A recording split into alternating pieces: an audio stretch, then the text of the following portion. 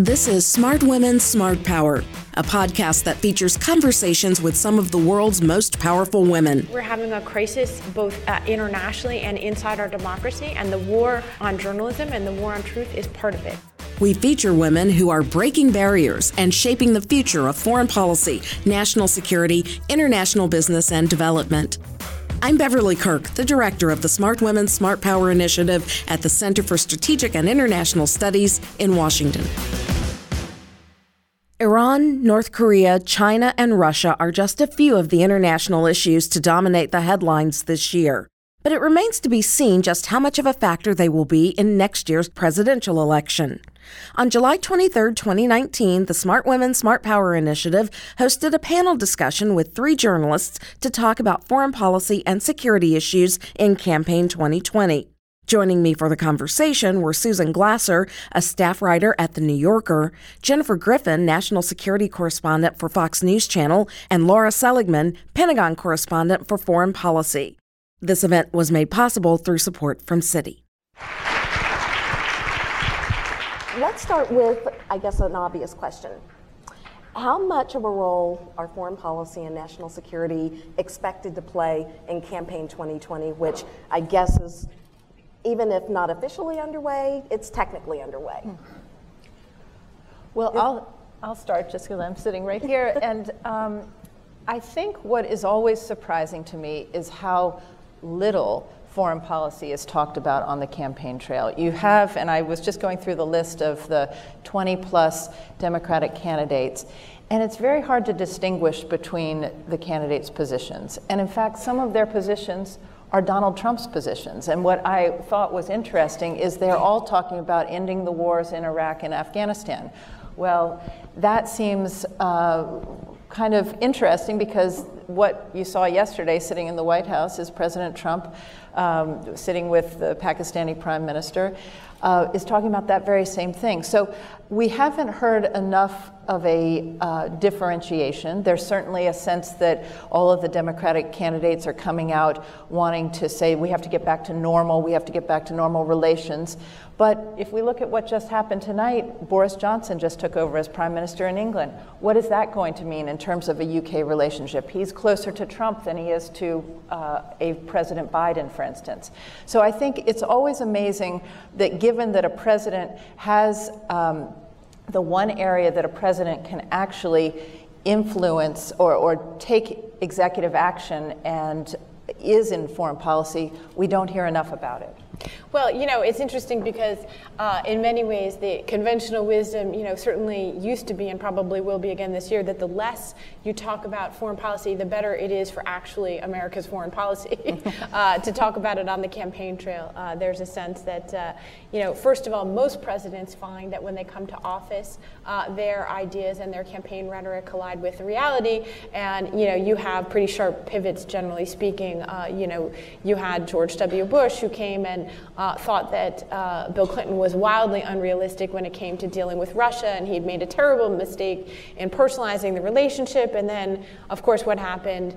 President Bush came, he met Vladimir Putin, looked into his soul, personalized the relationship all over again. And of course, there's numerous examples, Democrats and Republicans. So, you know, certainly in the old days, you know, of circa, say, 4 years ago, the view was that it was much safer not to talk about foreign policy on the campaign trail from the point of view of America's actual foreign policy. Now, interestingly, I would say that, you know, Donald Trump, you know, upended that conventional wisdom along with many other conventional wisdoms 4 years ago. If you look at his campaign, he actually talked a lot about his pretty sharply different view of the world than the view of the national security establishment in both parties. Of course, Trump has very much been at odds with what had been the Republican foreign policy consensus for many years, as well as the Democratic foreign policy consensus. So I guess my question, as we are at the very beginning of this 2020 race, is the extent to which we are going to see Democrats begin to reflect and to begin to have a conversation about what the world after Trump really looks like. Is this a definitive break that we've seen? Regardless of whether they agree or disagree with Trump's policies, I think the interesting question is, will Joe Biden's point of view win the day, which is essentially, hey world, we'll be back. And in fact, I was in Munich at the annual Munich Security Conference earlier this year, and that was literally the speech that Joe Biden gave at the Munich Security Conference, which was, hold on to your seats, world, we're coming back. And then there's a new generation, I think, of Democrats, and we're just getting the first inklings who are saying, no, it's going to be a different world after Trump. Lara? Yeah, definitely. I think that it certainly is a whole new world right now. I think that President Trump has really, since his campaign, really upended the way that campaigns and foreign policy is run. Right from the beginning, he was talking about foreign policy a lot. And to the surprise of many of the people who elected him and lawmakers alike, he actually followed through with many of his foreign policy promises, which often, as you know, candidates will make these promises and then turn around and do something completely different, as President Obama has done. So it's a whole new world. One thing I really found interesting in the most recent Democratic debates, they were asked what the greatest national security threat to the United States is, and none of them agreed. They all had different answers. Some of them said China, some of them said Russia, some of them even said climate change. I think someone said Donald Trump. So it's interesting that there is not a consensus right now on what should be the greatest threat going forward, and I think there's a lot of room for discussion. I think also, to echo Jen's point, the Democrats are in a very strange position right now of they have to walk this fine line between breaking with and distinguishing themselves from what Trump has said about drawing down Americans, getting out of the forever war, and not alienating some of their Democratic base as well. So they're in this awkward position and walking this very fine line there. We're still early days. None of these campaigns have really laid out a detailed blueprint for their foreign policy. Even Vice President Biden, which was very surprising to me that his foreign policy speech did not really have very many specifics in it. They just all say they hate Trump's foreign policy and everything about Trump. So I think they really have to lay out their vision for what the world will be after Trump.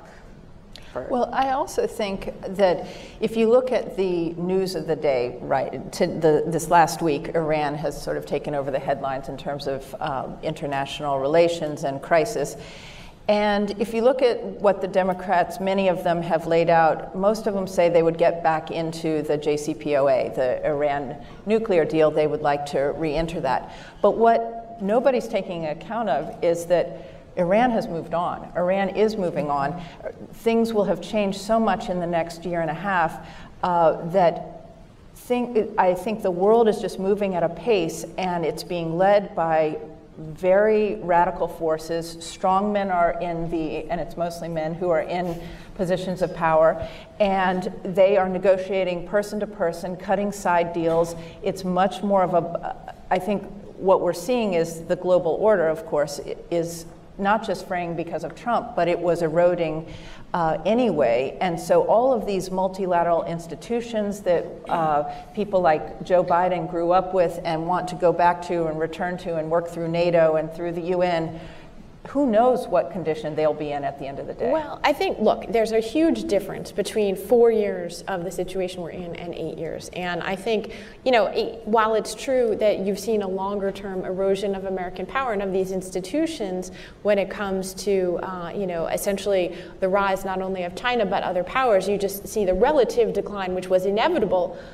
for American power and leadership in the world, regardless of who was president. However, there are specific decisions which 100% depend on President Trump having come in and essentially pursued an anti-Obama policy. So the nuclear deal, in fact, is actually a great example of that, right? In the sense that for 1 year. It was 1 year ago and a change that Trump unilaterally withdrew from this deal, which was negotiated not only with Iran, but with 5 of the world's other leading powers. They have essentially all agreed to remain in this deal. And it's only now, after more than a year, with the effects of economic pressure and new sanctions from the US, that Iran has begun to take sort of calibrated steps outside of it. Our European partners, along with Russia and China, have remained in it.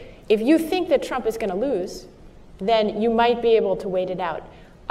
It's not going to survive 6 years. But Susan, will it even survive 1 year with Boris Johnson taking over? Right. They are holding a UK tanker, oil tanker right now. They've tried to take 2 more in the last few days.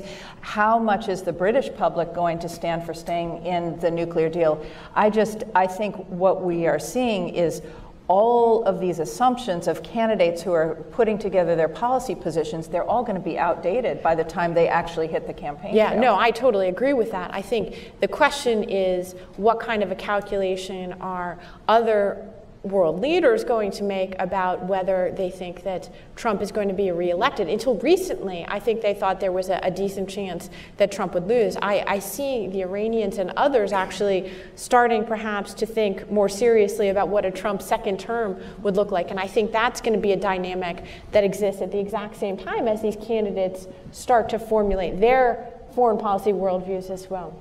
Well, while it is true that the candidates did say they wanted to get back into the JCPOA, they did not want to get back into the same JCPOA that President Obama signed. They want some changes made to it. I think they want, and it certainly could be a stronger deal. It could be, I think they want it to cover the ballistic missiles. They want it to cover Iran sponsoring terrorism around the world, the malign activities that the U.S. loves to talk about. So I think we'll talk about those in a bit. Yeah, right, exactly. So I think that there's a lot of room for negotiations here, and I think that, like you said, Iran and other leaders around the world are looking at the possibility that Trump does get reelected. And I think that may be part of the reason why Iran is continuing to do some of the things that it's doing in the Gulf, because they know that their only option in terms of getting sanctions relief really is through the Europeans that are still in the deal. So, squeezing oil prices, doing these kinds of things in the Gulf, they're hoping to get some sanctions relief. But then why would you provoke Britain if you wanted to create a divide between the US and Europe? It doesn't look like the Iranians are really thinking very strategically. And do you guys think that because of the events, and we've only talked about Iran, we haven't gotten to North Korea, China, Russia, global migration, immigration, Venezuela, any of those other hot spots where there Good thing we don't have anything to talk about. Going into this, I did not know what we were going to discuss. But do you think that just because of the one issue that we've talked about here and everything else that's stacking up, this election could come down to being about foreign policy, national security, and what the world looks like, or at least what people may think it may look like over the next 4 years? Well, I think that one area in particular that will get a lot of attention is China. And that's an area that is really where these two economic and trade and foreign policy really come together with a lot of other really interesting things like technology, for example. And President Trump has made China obviously a big priority with the trade war, but not just the trade war. It's the U.S. military is also taking note of what China is doing in the South China Sea and really spreading their influence everywhere, not just with building up military capabilities, but also debt diplomacy and corrupt economic practices. So I think that this is one of the few areas where these two distinct things might overlap, and I think that the 2020 candidates may need to start talking about China from both a foreign policy and an economic policy perspective. I would caution you that, we're still, obviously, we're not even in 2020 yet, but this is an area where there's, to a certain extent, there's a little bit more consensus, right? You have Democrats and Republicans kind of reevaluating, which in a way makes it less of a good election issue. And then there's the really, I think, there's two issues and two ways you might see Democrats start to talk more about foreign policy. The first is pretty obviously kind of classic, what's Trump's record? He doesn't have a great record so far.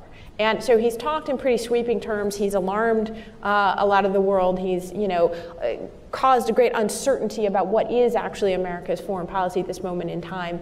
And yet, he's essentially kind of opened up a lot of questions surrounding our relationships with China, our relationship toward European powers. He's suggested that he's going to revise in a way that could ultimately be good, but has yet to produce results when it comes to bad actors in the world like Iran, North Korea, Venezuela. He's signaled, in other words, sharp disjunctures in our policy, but he hasn't produced results yet. With China, very much uncertainty around his policy of tariffs and whether that's going to produce a new economic deal with the Chinese, and if so, what is the nature of it? The unapproved trade deal so far with Mexico and Canada, is that going to get through Congress or not? So we don't really know what the record is he's running on. I suspect you will see Democrats make a strong argument that he's been all talk and no action, that he's better at breaking deals and withdrawing deals from deals like the Iran nuclear accord or the Paris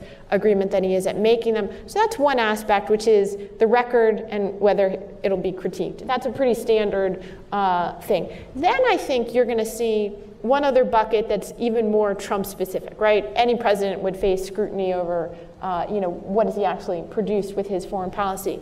Trump, I think, opens up a new line that's quite interesting, which is almost a values argument when it comes to the world. Jen alluded to a little bit, but the president of the United States lavishing dictators with praise is not something that any of us are used to.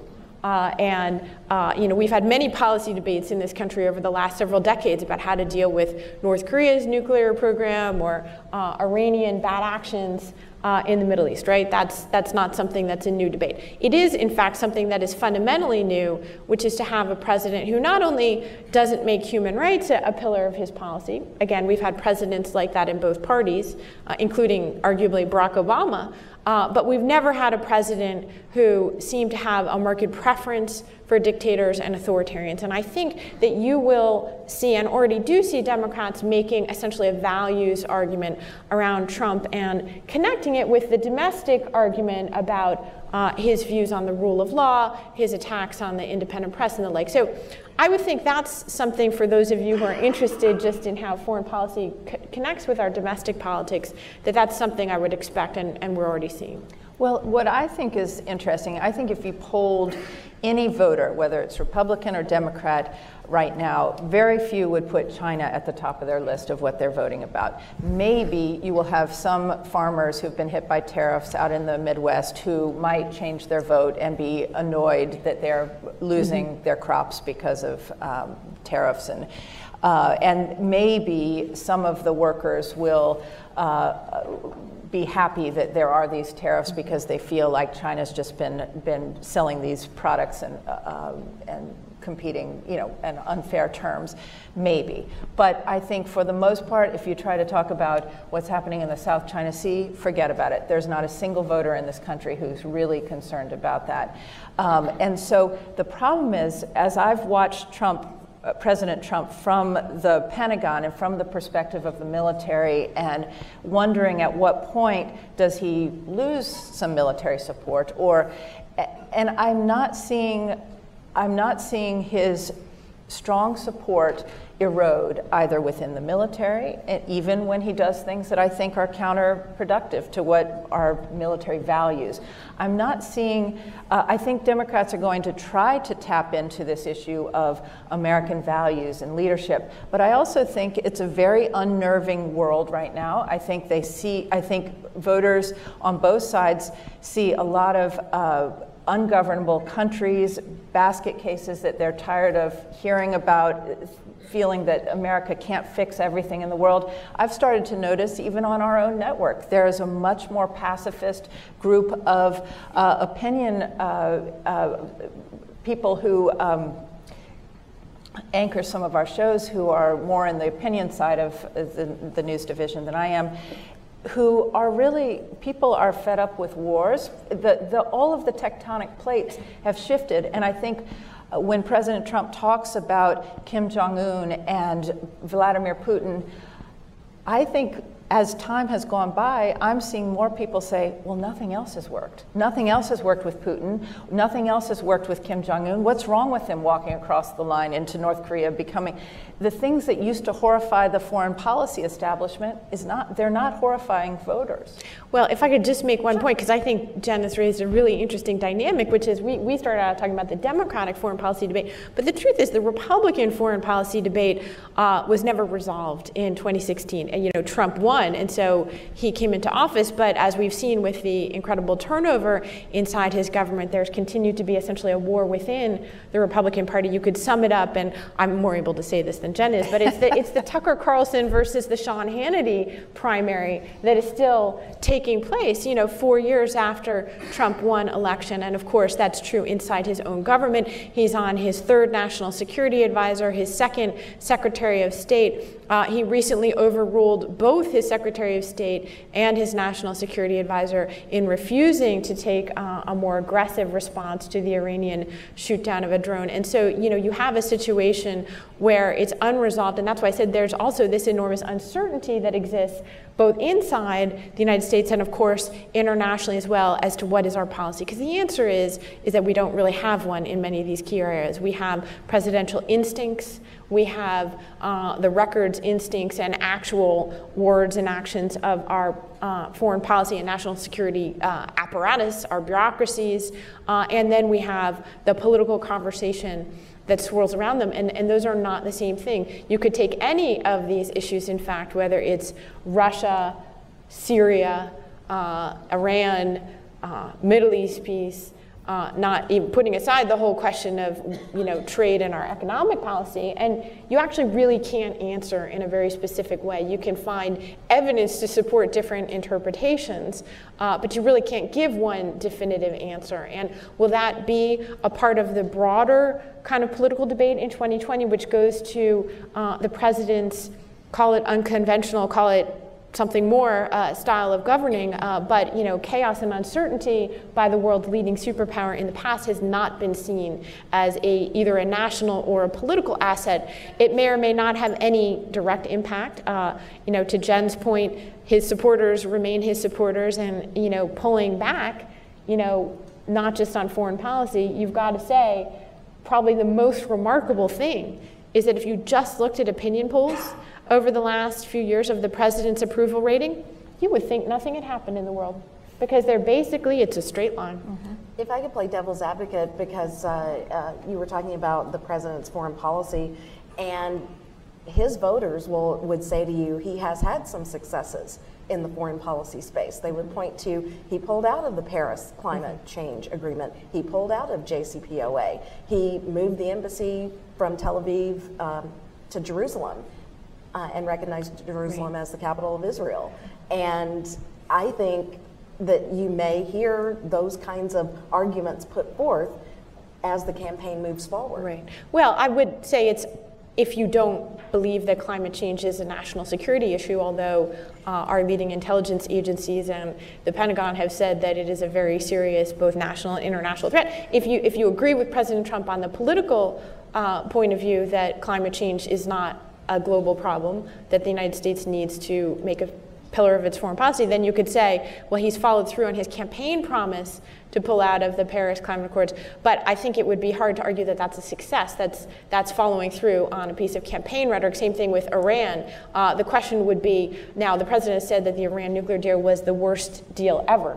And there are many critics in both the Democratic and Republican Party who think, there are many troubling aspects that weren't resolved by that deal, right? The missile issue. A success. The president of the United States would have a success if he were able to produce a different outcome. He has not done that. So I don't think it's going to be enough to say that unilaterally ripping up a piece of paper it's pretty hard to run on that as a success. You could say, I've achieved a different negotiation, and in fact, that does seem to be what the president wants to do, is to actually sit down and talk with the Iranians.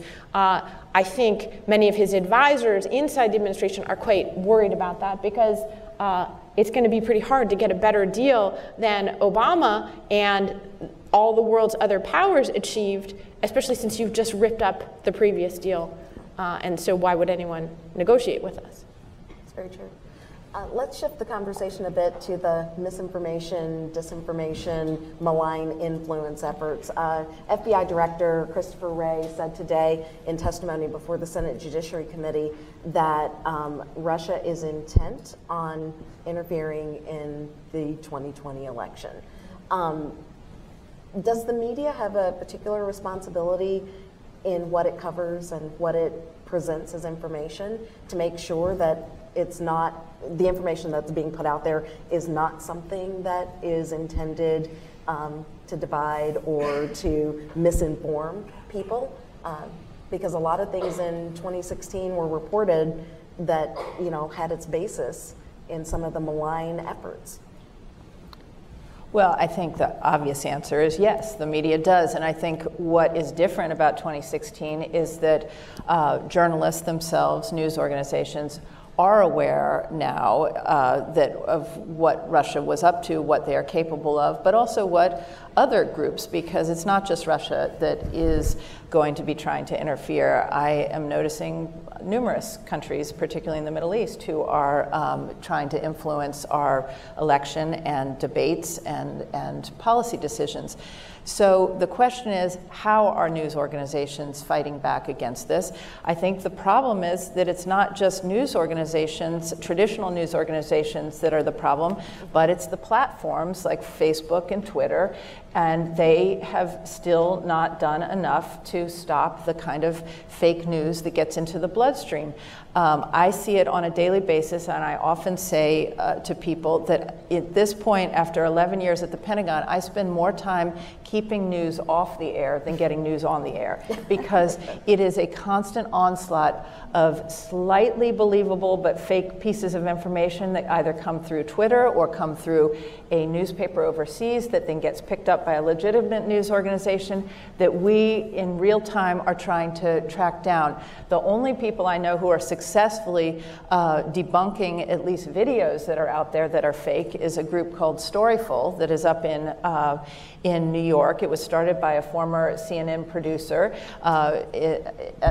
It was bought by actually Rupert Murdoch, and Storyful is verifying in real time videos that come from overseas, and it's just one small effort that is successful in terms of trying to get some of the fake videos that are out there out of the bloodstream. But it's small, and I don't know how they even, I don't know how they're doing what they're doing as it is, because they're very effective. But what are we going to do about deep fake videos when they start showing candidates saying things that they never said? We're far from through. I mean, 2016 will just be the beginning, the first chapter in this, because I think the Russians realized how easy it was to divide us using our own institutions. Mm-hmm. And the scary thing really is also what has been happening to journalism itself over the past 10 years or so. We have a lot more of the legacy people who really know their beats leaving journalism. We have a lot younger people coming in who don't really know anything about their beats they're thrown in. And these are very well-meaning, good young people, but often their editors will ask them they want clicks, right? So they'll ask them to sensationalize a story. They'll put a different headline on a story than what one of us would have put on it. And often these young journalists are under so much pressure, and they see something on Twitter and they say, oh, that looks right, and then they write a story about it. And that is one way that some of this misinformation gets around the internet, because you see something and it's a ripple effect, and no one takes the time to actually fact check it, and then it becomes the truth. Well, I think those are all really important points, and it's true that I think we will look back on this as sadly early days of this problem. But just to step back even more, right? Russia didn't create our internal divisions. They were extremely successful at amplifying them and exacerbating them, and they operated essentially in concert and in a positive feedback loop with a campaign in this country. And that is something we haven't seen before. It's something that the tools and techniques exist, but it also comes at the moment of essentially a systematized assault on our institutions, right? We're dealing with a broader crisis of confidence in our institutions, including the media. And of course, in that sense, we've also never had a president who's gone to war against truth and against facts. And why does that matter? Because at a moment in time when you have the President of the United States sitting next to the Prime Minister of Pakistan, and what were they doing yesterday? They were commiserating about the evil media. And actually, President Trump had an incredible exchange with Imran Khan, who at that moment had banned his chief opposition figure from having her interview in the media in Pakistan televised. The main opposition network was pulled off the air for his visit to the United States of America. What did the President of the United States do? He said, oh, you don't have it nearly as bad as I do. The media here is much worse than anything you could have. This would never happen in any situation ever before in this country, okay? You don't have the President of the United States, regardless of what party he's coming from, commiserating with an authoritarian leader of a country that is coming to us, seeking aid, seeking to cooperate with us, and complaining about fake news. And as we go forward into the election, again, you have a very divided government. You have people inside our national security establishment who take the threat of international interference in our domestic politics very seriously. In fact, just a couple days ago, you had the Director of National Intelligence announce that he was appointing essentially an elections czar, a deputy director of national intelligence who was going to be in charge of overseeing election security looking into 2020. That's exactly what the experts, it's exactly what the very nonpartisan infrastructure of our national security establishment has asked for. Well, what's the big picture context is that the president's about to fire the DNI because he doesn't see him as really being on the president's team. I was just about to ask if you thought that the election czar, so to speak, would make a difference at all. Will it? Or is it just another drop in It's awfully late in the day to be appointing an election czar after, I mean, we're 2 years into, you know. We talk a lot about Russia because that's, you know, what the intelligence community found. They're the people that they were called out. But there are other actors, other countries who are in this space, China being one. I read just recently about China's influence or attempted influence in the Taiwanese elections. And Australia. And Australia. So are we, while we should focus on Russia, should we also be giving equal time, no pun intended, to others who are in this game? Because it's not just Russia. And different countries have different motives for wanting to influence an American election. Yeah, well, that's exactly right. And again, you come with this. I mean, it's really almost an unwinnable situation. Essentially, it's perpetually asymmetric. You know, North Korea is a hacking superpower, and yet it's a country where they can't have lights on at night. You know, so you have North Korea, you have Iran, China. Any country, anyone has the tools and capabilities to influence this. You know, global jihadist communities. You know, the list is as endless as the number of groups and interests in the world. We haven't figured out how to deal with it just as a general matter. And then as a specific matter, you have it seems to me, the real gap between whatever our stated policies are, whatever our capabilities, which are considerable when it comes to, as a technical matter, we have a lot of capabilities. But do we have policies? You know, we are a divided country. We're a country where the president speaks for a minority of the people, a minority that is fixed, loud, and angry, but does not represent the way that the country has agreed to go forward. He doesn't have a consensus within his own administration, in particular on many of these foreign issues. So I think it's very hard to imagine that we're going to suddenly get our act together. The president, as you see with this testimony this week, he views conversation around election security as an implicit questioning of the legitimacy of his victory in 2016. And so that also, of course, has hampered the ability to talk about it. I will say that, sorry, Lara, I will say that before Jim Mattis left his position as defense secretary, he did quietly set up, authorize U.S. Cyber Command at the NSA to essentially protect the elections. And so there are units there that are working very actively to sort of take down the Russian bots and target the St. Petersburg group.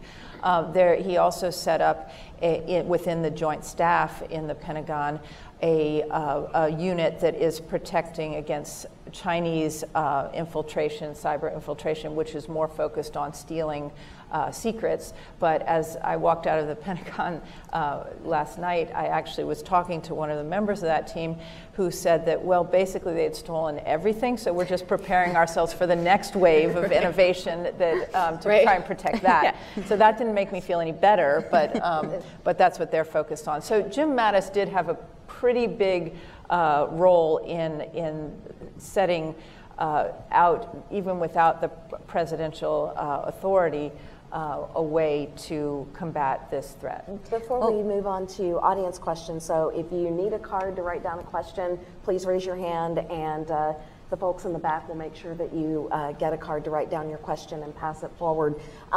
We have a new Defense Secretary just confirmed today, Mark Esper. Yes. Is he going to keep that up? What you mentioned that Jim Mattis put in place? I can't imagine that he wouldn't. In fact, if you heard him at his confirmation hearing when he was asked whether he was more along the Jim Mattis line of Defense Secretary or whether he was going to side with President Trump on everything, he actually came out on the side of Mattis, which I thought was pretty bold during a confirmation hearing. But I think what's interesting at the Pentagon right now is that we have really faced an incredible vacuum for something that has, for an institution that has $738 billion, largest budget in our government. It is a power vacuum right now, and Mark Esper being confirmed is going to help to some degree, but he's already coming in with a weak hand. Already, for the last 7 months, not having a defense secretary in position other than an acting defense secretary. Secretary of State Pompeo has become the power center. I saw yesterday he was down giving a speech to the VFW, not the defense secretary. It normally would be the defense secretary, Veterans of Foreign Wars. Why is the Secretary of State? Usually that's reserved for people who are running for president. Yeah. Which maybe he is someday, but it was notable that between him and John Bolton, they have really taken the national security power, and so Mark Esper's going to have to come in and try and reestablish the Pentagon. But you know, the lights have pretty much gone out at the Pentagon in terms of any sort of press briefings. I mean, we have fewer press briefings than the White House does, and that's not saying much. And so, well, it's been 130 days or whatever. Well, I think we've been over a year. So for a spokesman. So we're really in a very unusual time at the Pentagon. Mm-hmm. Yeah, I mean, talk about press freedoms. The Pentagon press briefing has barely been used in the last year or so. Mm-hmm. I think there was a tweet that I saw, a former advisor to Jim Mattis saying, "Oh, look, now that Pakistan is in the news now, that Trump is talking about Pakistan, now finally everyone is talking about Afghanistan." And one of the reporters replied to her, "Well, if you had a briefing about Afghanistan and you talked to us about Afghanistan, maybe we would write more about it." So it's not necessarily the press's fault that we're not these kinds of situations like in Afghanistan are not in the news as much. It's really driven by the president, and he is more often than not just doing policy by tweet. And the really scary thing about that, I think, is that the American people seem to really like that, to the extent where the National Security Advisor is even taking up that strategy as well. He's tweeting as well. There was a really interesting series of incidents that Jen will remember over the last week or so, where we have this rift with Turkey over buying a Russian missile system. And it's been coming for years. They should have been prepared for this. The Pentagon, in fact, was ready to go with the briefing, but they stopped. They were not allowed to do the briefing. They postponed it and postponed it because they had to wait for the president to basically announce his policy, which he did by a tweet, I believe. So when you have a national security enterprise that's stymied by what the president is saying on Twitter and the fact that he could change his mind, and he's the only person, not anyone else on his national security staff, that knows what's going to happen. So when you have a situation like that, it really shuts down the conversation. Well, Lara, I think that is a great example, actually, because first of all, not only would there have been extensive Pentagon briefings, but actually, of course, this would have been a big part of the White House press briefing itself as well, because this is a major rift with a NATO ally. It's been years where the United States has tried to head off the Russian purchase of this, and it represents, I think, all of the things that we're talking about, right? There are different policy fights with different specifics to them, but it represents a break that is sort of a non-ideological and yet quite fundamental, almost systemic break with how we've run national security in the last few decades. In other words, it's not about any particular individual policy fight or even the fact that President Trump has a different worldview than arguably previous leaders from both Republican and Democratic parties, but that the president has also chosen to govern and use his foreign policy executive authority in a way that's just simply radically different than anything I think that we've ever seen. We have a question on Venezuela. Venezuela is arguably a key issue for the campaigns, given the importance of Florida voters, since many people who have fled Venezuela have ended up in Florida. Yet, according to this questioner, no real difference between the parties has emerged in terms of their policy approach toward Venezuela. How do campaigns differentiate themselves on this crisis? Or dare I say, are they even paying attention? It's Latin America.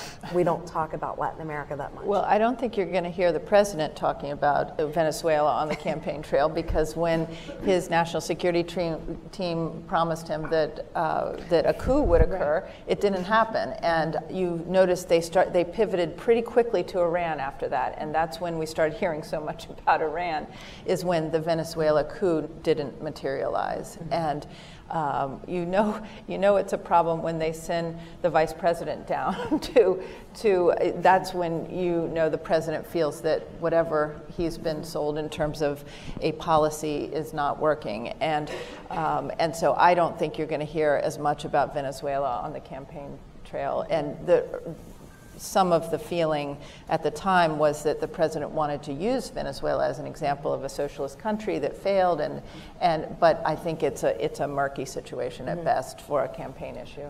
Yeah, although you do still hear him, sort of making these very outlandish claims that, any Democrat he doesn't like, and this week it's these 4 Democratic congresswomen, but it may turn back to the Democratic presidential candidates essentially want to turn America into, a socialist hellscape.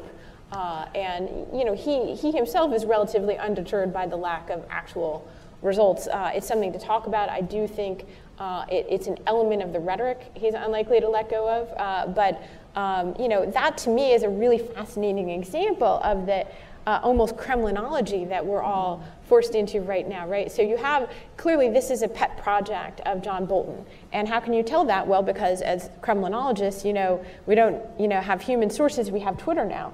And so we can see that Bolton has taken to using his Twitter feed, and it's almost exclusively about Venezuela, whereas you actually hear the president very little talking about Venezuela, and Pompeo very little talking about Venezuela or tweeting about it in public statements. And so you can kind of gather that it's a pet project, if you will, of John Bolton. How long will John Bolton last as National Security Advisor? Will this project outlive his tenure in the White House? In the age of America First, how can we encourage Americans to care more about foreign policy? We've been trying to do that for 30 years. Well, I think that one thing that Americans do seem to care about, and we touched on this earlier, is bringing home the troops from the forever wars. That's been even on the Democratic campaign trail. That is something that everyone seems to agree on. We need to end these forever wars and bring the troops home. So I think that's one way that these candidates and President Trump as well can reach the American people. And I think that the Democratic candidates can argue, and rightly so, that though the president has said he is bringing troops home. He hasn't actually done it yet. He hasn't actually put this into practice. Whatever he may tweet, he has not actually successfully managed to bring the troops home yet. So I think that the Democrats, the contenders, have reality on their side in this one. And I think that they can, if they can come up with a more detailed solution to, and emphasizing working with allies and partners to bring about some kind of end, or at least solution to these forever wars, where you have the allies and partners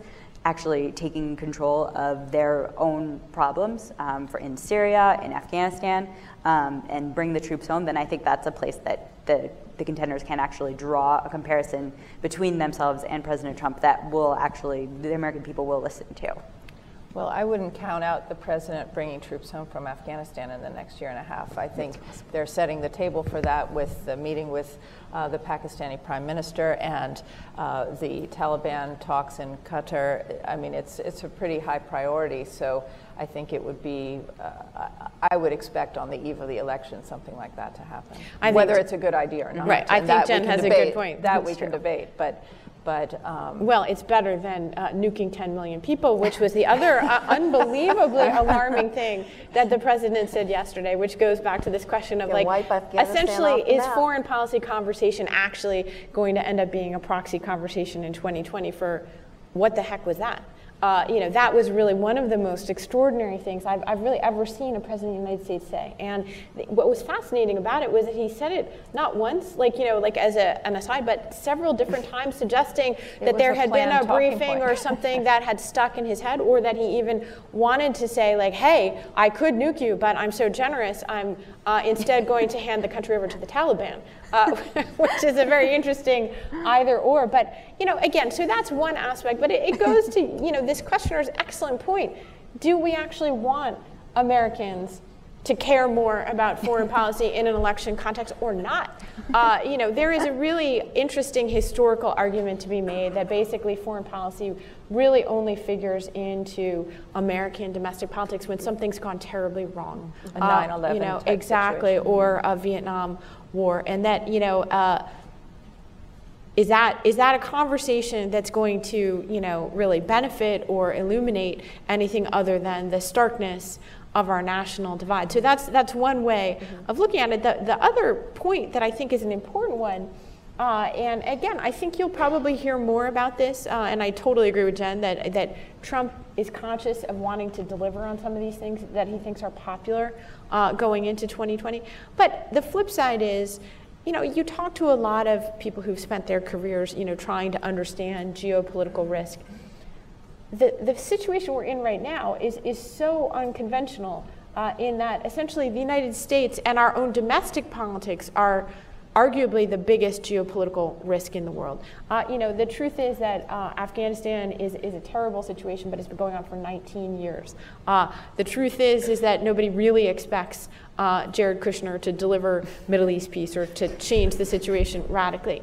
What's changing is the United States and the role that it plays in the world. And so there's been a weird fusion, in effect, of our domestic political conversation and the geopolitical conversation. And so, it's just a really, really different environment going into this election than any other election.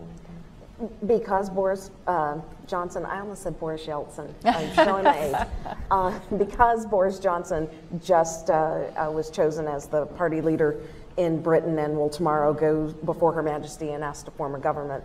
How do you see the special relationship changing because of Johnson's victory in the United States, where there might be a President Biden? Well, a good example of this actually just happened in the past couple of days with Iran.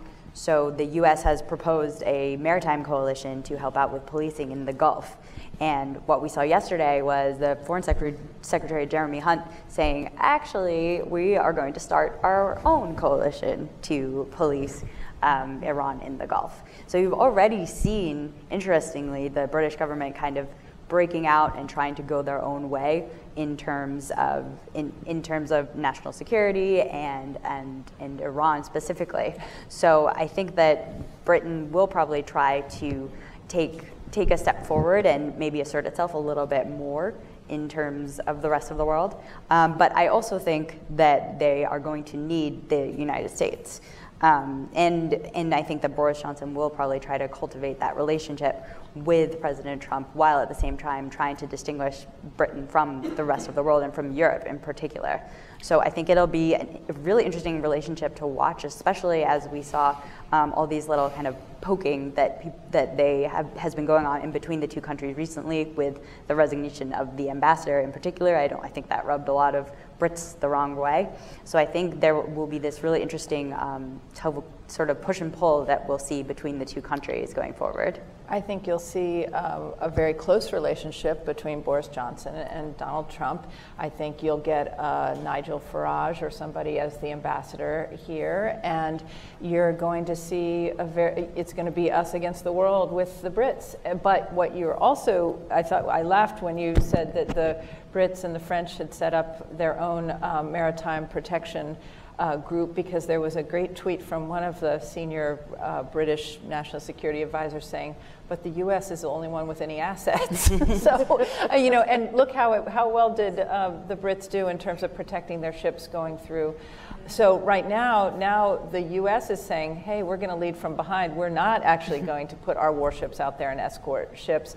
So I think it's very much it's a mess in the Strait of Hormuz, and I think the Iranians are having a great time poking at all, and they're going to create divisions, and they'd love to bait the president into some sort of military action. And it's no coincidence that there were reports that some of his chief advisors, and some of them on my own network, had told him the only way to lose the next election is to start a war with Iran.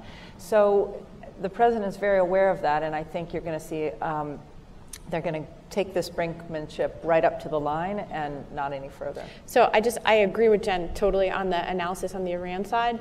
I would say when it comes to Prime Minister Boris Johnson, which is almost as unlikely 3 words or 4 words as President Donald Trump, the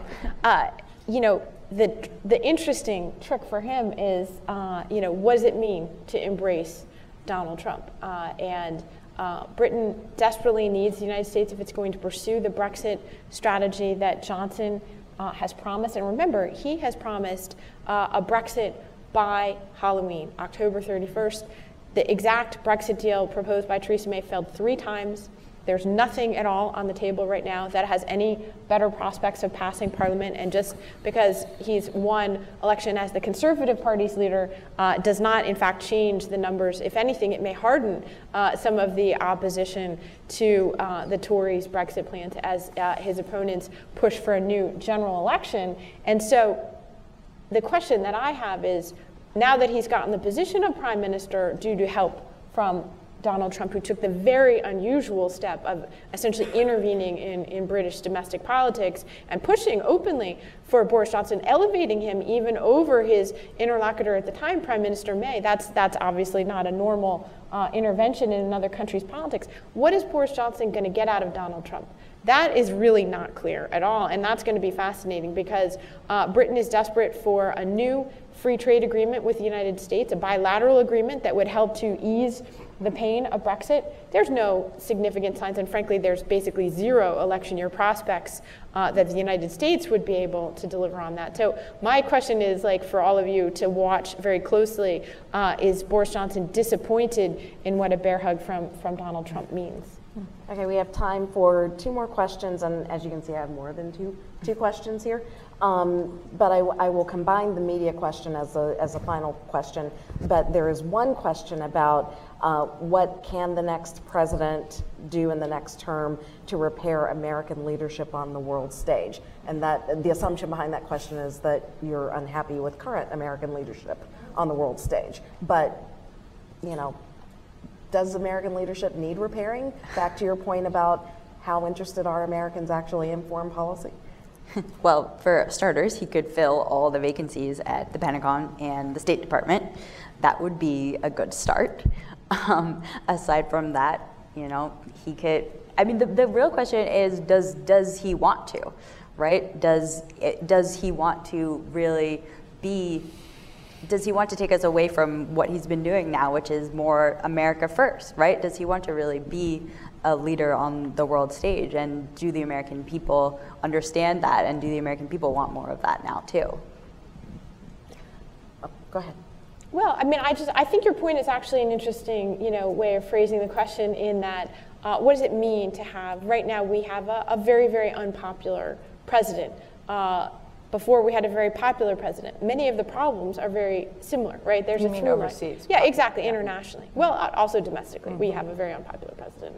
But again, what does that mean? It's not necessarily the case that because our partners in Europe don't like Donald Trump, the UK is a great example. Donald Trump is extremely unpopular in Great Britain, even among many conservative voters, but there's still a great interest a national interest in the UK in working with the United States. They don't have an alternative to go anywhere in terms of security. So, the question of consequences and, viewing international relations as a popularity contest is challenging, right? Europe didn't like George W. Bush because of the Iraq War. They loved Barack Obama as the anti-Bush. Obviously, many of our traditional partners in Europe are very down on President Trump. In the first year of his presidency, there were only, I think, a small handful, maybe even like 3 countries in the world where President Trump was more popular than Barack Obama. Russia, Israel, not sure where else. What are the consequences of it? Is it something that's going to cause Donald Trump or even a Democratic successor to make policy? I'm skeptical. I think it's a lagging indicator, not a leading indicator. But I think what we're not, or we're coming around to realizing, is that more and more leaders around the world are starting to look more like Donald Trump, and that Donald Trump is not an aberration.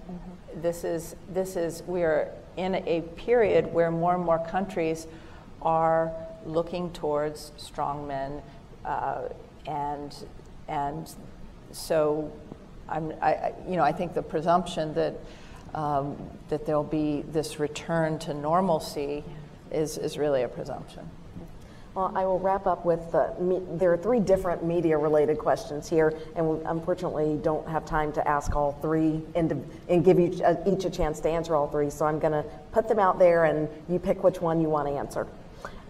If you could advise federal government officials working on countering foreign interference in the elections, how would you suggest combating the disinformation? And I'm going to do a commercial for CSIS because we have one report already out on the gray zone and another report coming out later this week on gray zone activities, which is what countering foreign interference in an election basically boils down to. It's that area between diplomacy and full-on warfare. But what would you say if you want to fight back against this? That's one question. You talked earlier about the lack of democratic foreign policy priorities. What about journalists choosing to focus on issues such as China, Russia, election security? And then finally, what might a federal government role in fostering sustainable local media look like? Which is not a point we talked about, but local media is certainly very important. Yeah, that last point I think is really, really important and kind of goes back to something that I was saying earlier about the state of journalism. I mean, I think that one of the biggest problems today and one of the things that is causing the great polarity in this nation is the fact that there just aren't as many journalists covering these local issues anymore, and there's not as many journalists covering issues in nuanced ways anymore in particular. And that's not just local journalism, that's every piece of journalism, that's foreign policy as well. Breaking it down into simple terms for clickbait that they think people want to read. So, I mean, it's a difficult question because is there a role for the government to play in giving some of these journalistic efforts money? Is there a role that they can play in sponsoring young journalists? I think you get into kind of gray area when you talk about the government funding some of these publications. That seems very un-American. But I think that the government can do more to maybe sponsor young journalists, sponsor programs for young journalists to maybe meet older journalists that are more experienced and know how to do this well. So I think it's a difficult question, but one that's definitely worth exploring. I actually don't think there's a lack of young people who want to be journalists. I think the problem is that we have so many newspapers that are failing and places where local news organizations are going under and closing, that really the only model that I see working is not a government-sponsored kind of journalism, because A, that's not going to be trusted, and certainly in this current environment.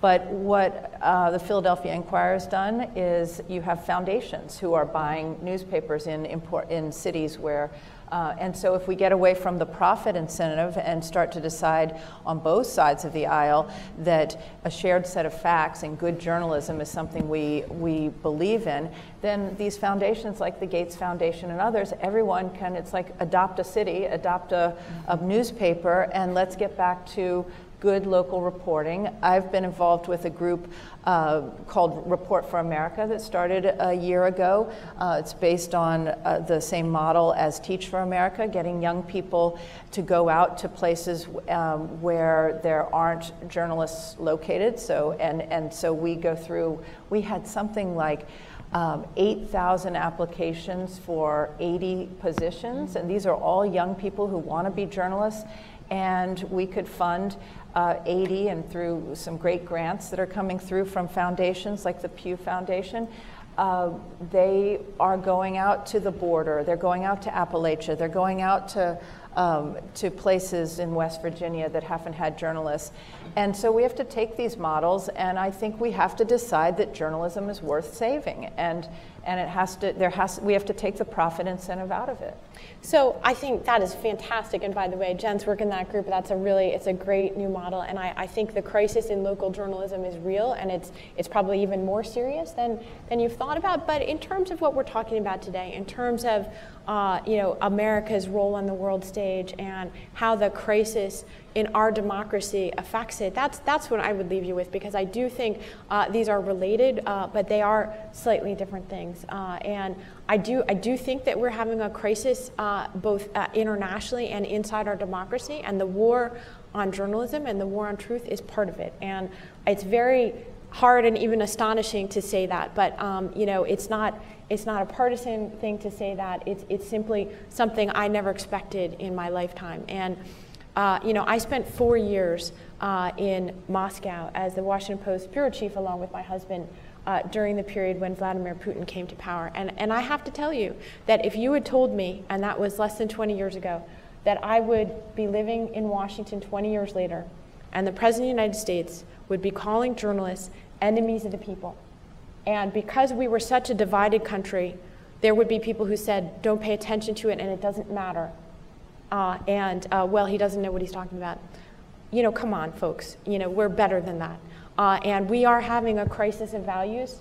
And, believe me, journalists who are worth their salt have spent a lot of time taking a piece out of Democrats and Republicans. It's not a partisan thing. It's an American thing to say that we're having a crisis in our country if the President of the United States calls journalists enemies of the people. So when I lived in Russia, there's a phrase called vrag naroda, and that means enemy of the people. And that is the sentence that was used to condemn millions of people to the gulag. Okay, enemies of the people.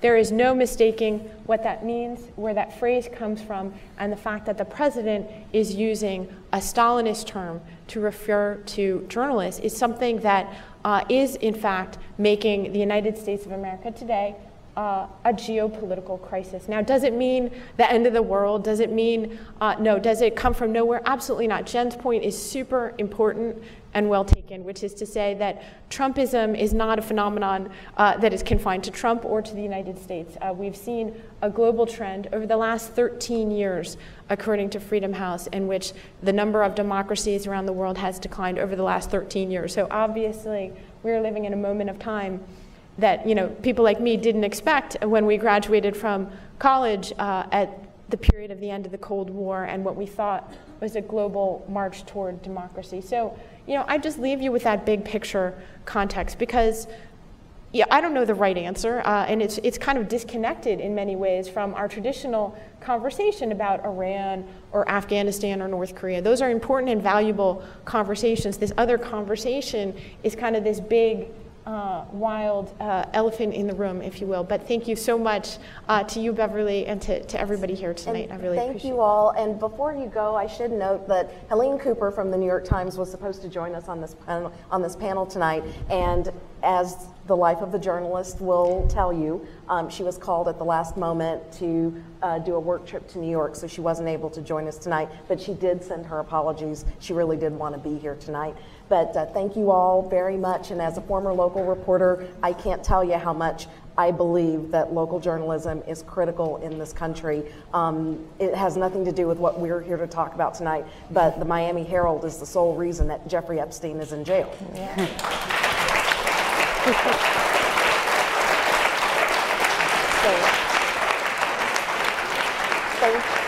Thanks again, and for all of you fans of Smart Women, Smart Power, we're taking the month of August off, and we'll be back with you with more events coming in the fall, and I hope you'll be able to join us then. Thanks again. Thank